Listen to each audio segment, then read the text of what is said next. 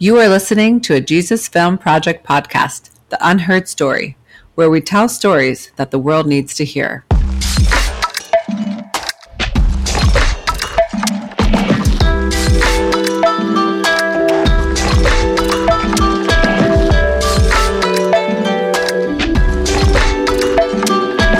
Hi, and welcome to the Unheard Story podcast. This is Laura Malamel, your host, and today we have a really special recording that my husband Joe and I did over a year and a half ago with Marie and Willie Erasmus. They began to share how they came to know Christ, how they got involved with the Jesus Film, how they raised their own money and funds to create a Jesus Film into a different language, and even about a different showing that they had that was a miraculous event. I hope you're really encouraged by their stories. Let's begin. Welcome, Billy and Marie. We're really glad to have you here, and we just met you, and we're excited to be able to talk to you for a little bit. We'd love to hear how you got involved. Thank you for having us. Yeah, I appreciate that. Yeah, thank you so much. Well, I can start off by saying that, after we met Jesus in the late time of our lives. I was 41 years old when that happened. And it happened in a church, and they made an invitation, and both of us went forward and received Christ.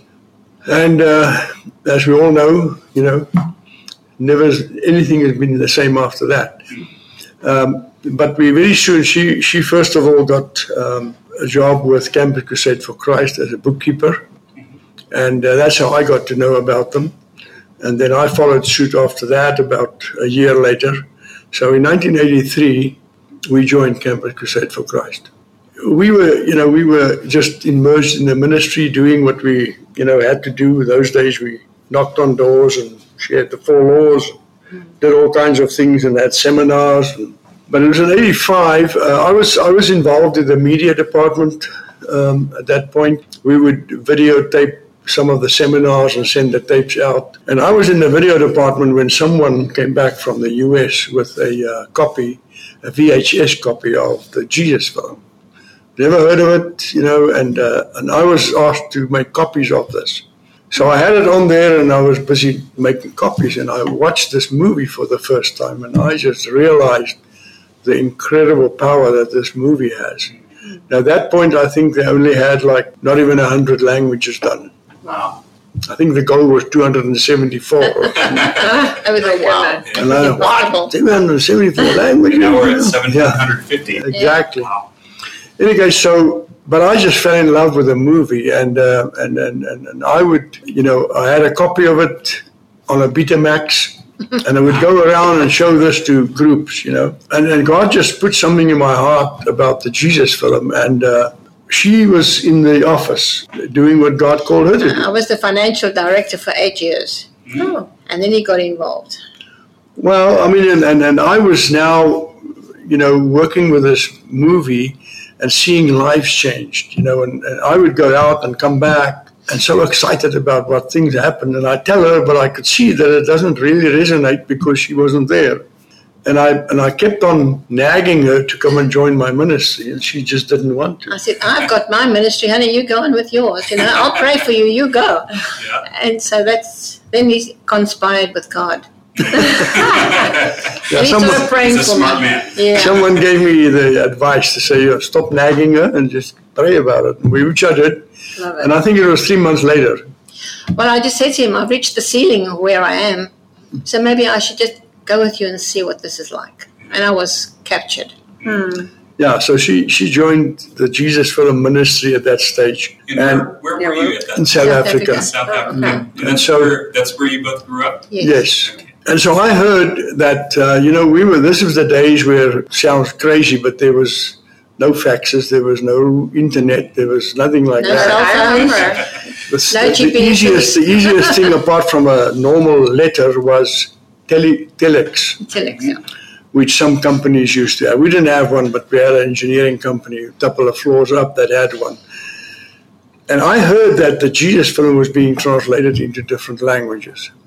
And I just had this burden that I need to do it for South Africa. We have 11 official languages in the country. Okay.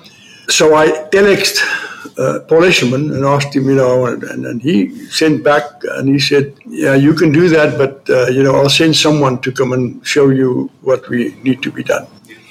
So they sent over a lady, Janice Nicol, who was in Kenya at that stage, and she came via Swaziland because you couldn't get back into Kenya if you go to South Africa. Yeah.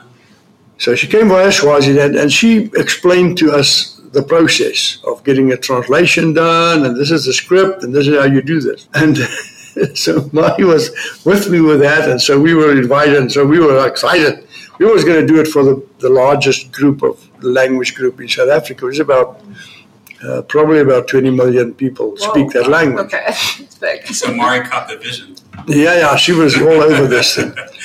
But I then realized that, you know what, maybe I should first do my language, because then at least I know what's going on and I'll get some experience before I tackle this other language. Sure. We also have, there's about 14 million people speak Afrikaans. We rented a studio. I got a producer. He was a famous producer and TV personality in the country. I got the advice where Janice said to me, she said, when you find the people, don't just look for Christians. Find the best people, the people that can do it, that have the knowledge. And that was very good advice, because I was thinking, where am I finding all these Christian people to do all this stuff? Mm-hmm. Mm-hmm. And so somebody recommended this guy and said, he's the best in the industry. So I went and spoke to him, and he was interested in it. And so after the third meeting, I took him a Betamax copy, and I told him, you better watch this if this is the project we're going to start doing. He watched it, and the next morning at 7, he called me, and I could hear. Mm.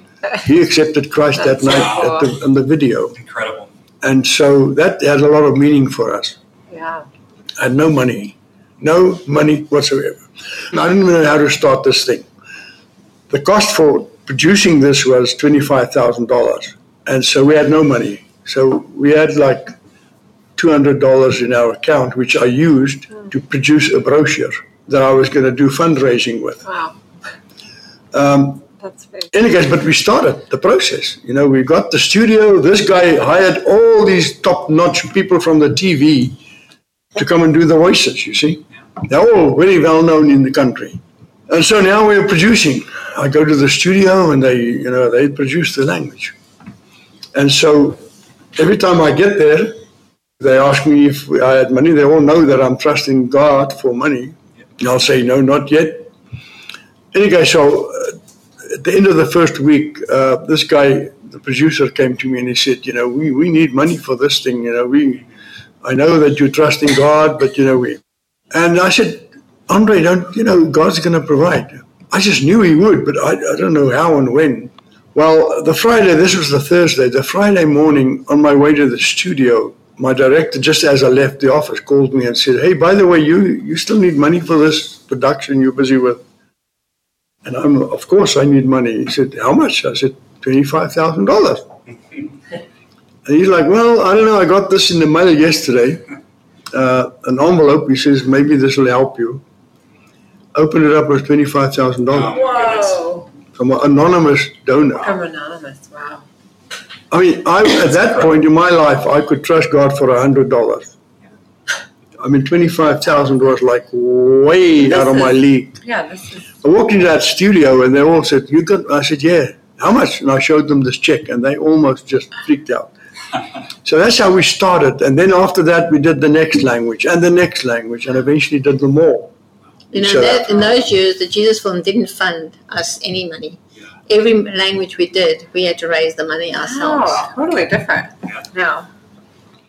Yeah, and then, of course, not everybody, but many people were asking me, especially the ministry, why are you translating all these languages and nobody's using them? And I'm asking myself that question. So then I started thinking I've got to, raise up teams to start using this movie. Our ministry they were not really interested in it. I couldn't get them off the ground. I was doing some things, and one of the stories that I'll tell you in a minute was part of that. So we would like every summer, we would take some students from the university to just give them a vision on mission work and stuff like that, and take them out and then use the Jesus Film every night. And so we went to an area of the country that is right next to Mozambique.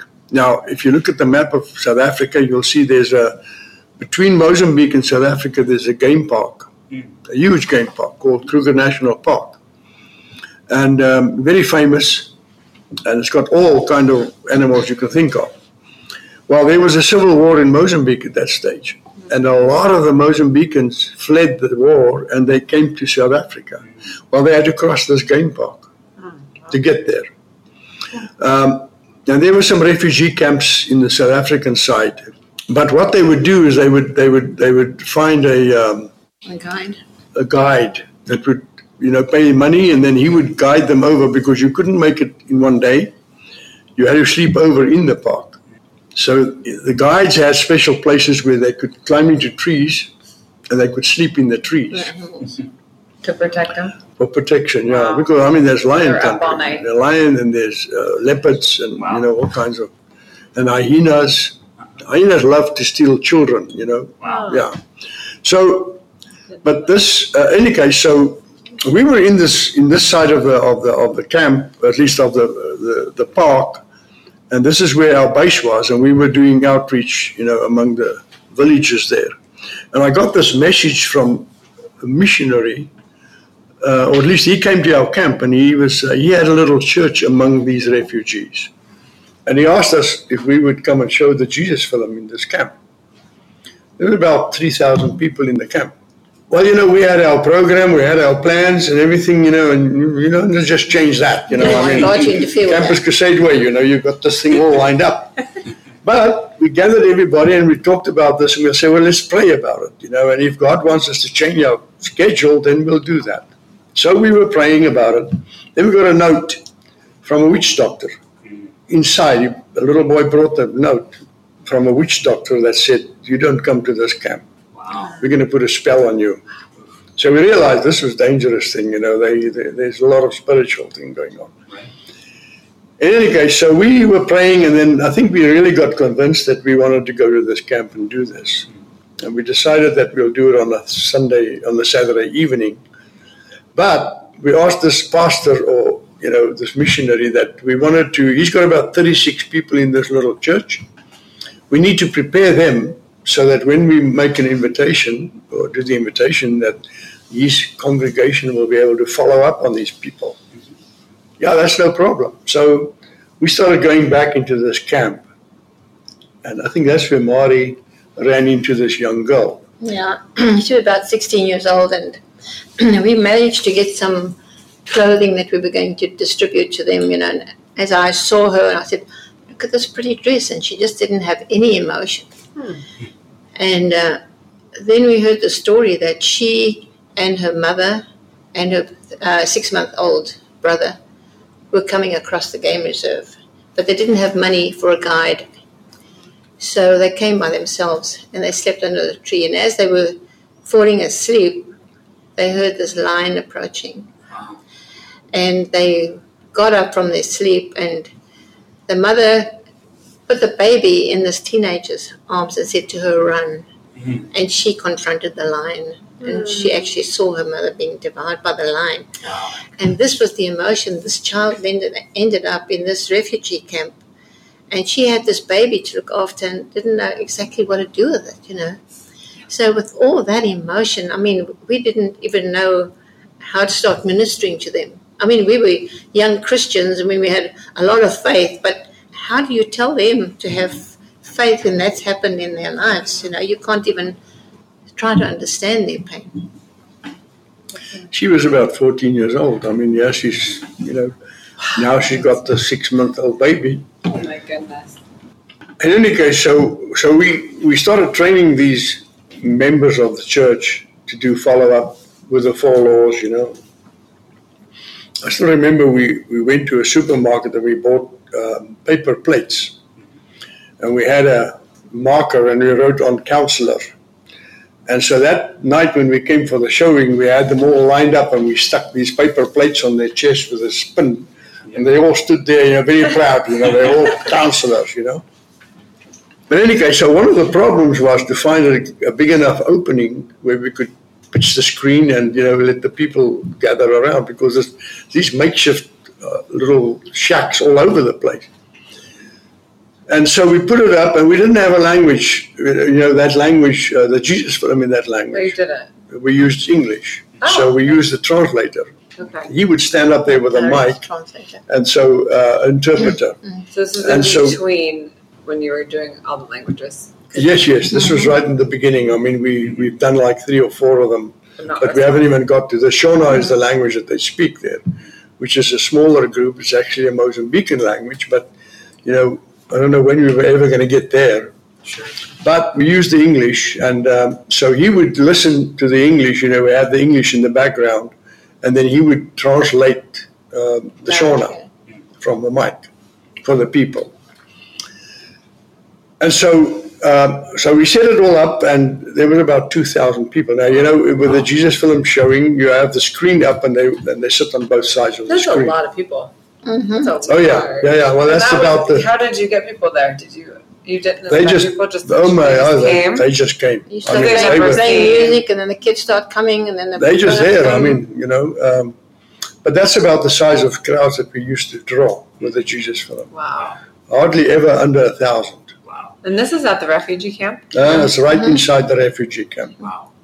Anyway, so we started this movie, and the translator interpreter was translating, and as the movie went on, more and more people started coming, and as we got to the 4th reel. Now, if you know the Jesus film, we had the reels. At the end of the 3rd reel, that's where they arrest Jesus already. And so things start happening, and so in the beginning of the 4th reel, this really gets into the beginning of the crucifixion.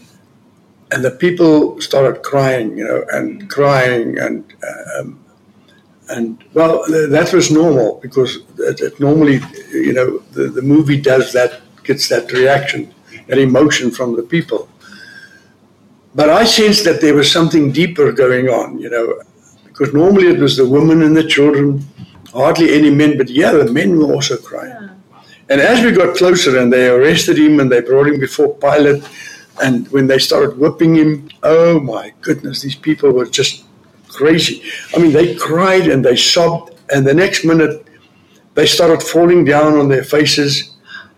And I asked the interpreter, I said, what's happening, And it was so many dust, we stopped the movie. And he said, the people are confessing sins. They were just all over the place, lying around and confessing their sins. And I remember distinctly there was a young boy, probably about 8 or 9 years old. The word for God in Shona is Shkweba. And he was just standing there, and tears running down his cheeks and looking up into the air, and he beating his chest, Shkweba, Shkweba. That's all he was saying. And then the team, our team that was there, we went down and we started confessing sins. And I don't even know how long this took us, probably about a half an hour, if not longer, that this went on. Wow. But the sobbing and the crying, it was so intense. I mean, it was really as if God just came down in that moment. And I've never, ever experienced it in that, to such a level. Yeah.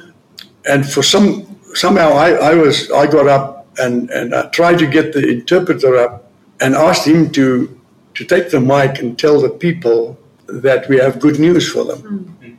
They hadn't seen. They just saw Jesus crucified now. I mean, now we stopped everything, And he was able to do that, and he spoke in the mic, and he said to them, they must stop crying because we got good news to show them. They calmed down a little bit as we started the movie. And then the resurrection took place. And oh my goodness. I mean, it was chaos. I mean, they stormed, the whole screen fell flat. It was so, it was just, and even the counselors were down. And so the most stupid question to ask at that point is who wants to receive Jesus? Everyone. Wow, the counselors want to receive Jesus. Everyone just wanted to become Christian. And then after I don't know, an hour or whatever, this whole thing was going on, we tried to, over the microphone, do a little bit of follow-up about assurance of salvation. But as the crowd dispersed, we as a team got together, and we probably stood there for 2 hours singing praises to God. We left there 4 in the morning. I mean, it was just so amazing. And we didn't want to leave that spot. Yeah, it felt like holy ground. Yeah. It just captured us all. And we were scared to lose the presence there. We wanted to stay there. Yeah, exactly. We actually drew ourselves away. Eventually. And to fast forward, a couple of months later, this missionary said that the church from 36 grew to about 450 people. Wow. Yeah, in the camp. Incredible. And so we visited, at least the U.S., just a couple of months after that. I can't remember. And we were in California with Paul, and Paul then said to us, listen, he's going to take us to eat ice cream or something. And he asked her, he said, tell me about it, because we sent him the story, and he said, tell me the story. And so she related the story to Paul, and she mentioned it felt like heaven came down. And that was the title of the second book that Paul wrote. Wow. Awesome. Oh, cool. And that in the book, the first story is this one. Wonderful. When heaven came down. Oh, that's really cool. But those were some of the experiences that we had. Thank you for listening to the Jesus Film Project podcast, The Unheard Story, where we tell stories that the world needs to hear.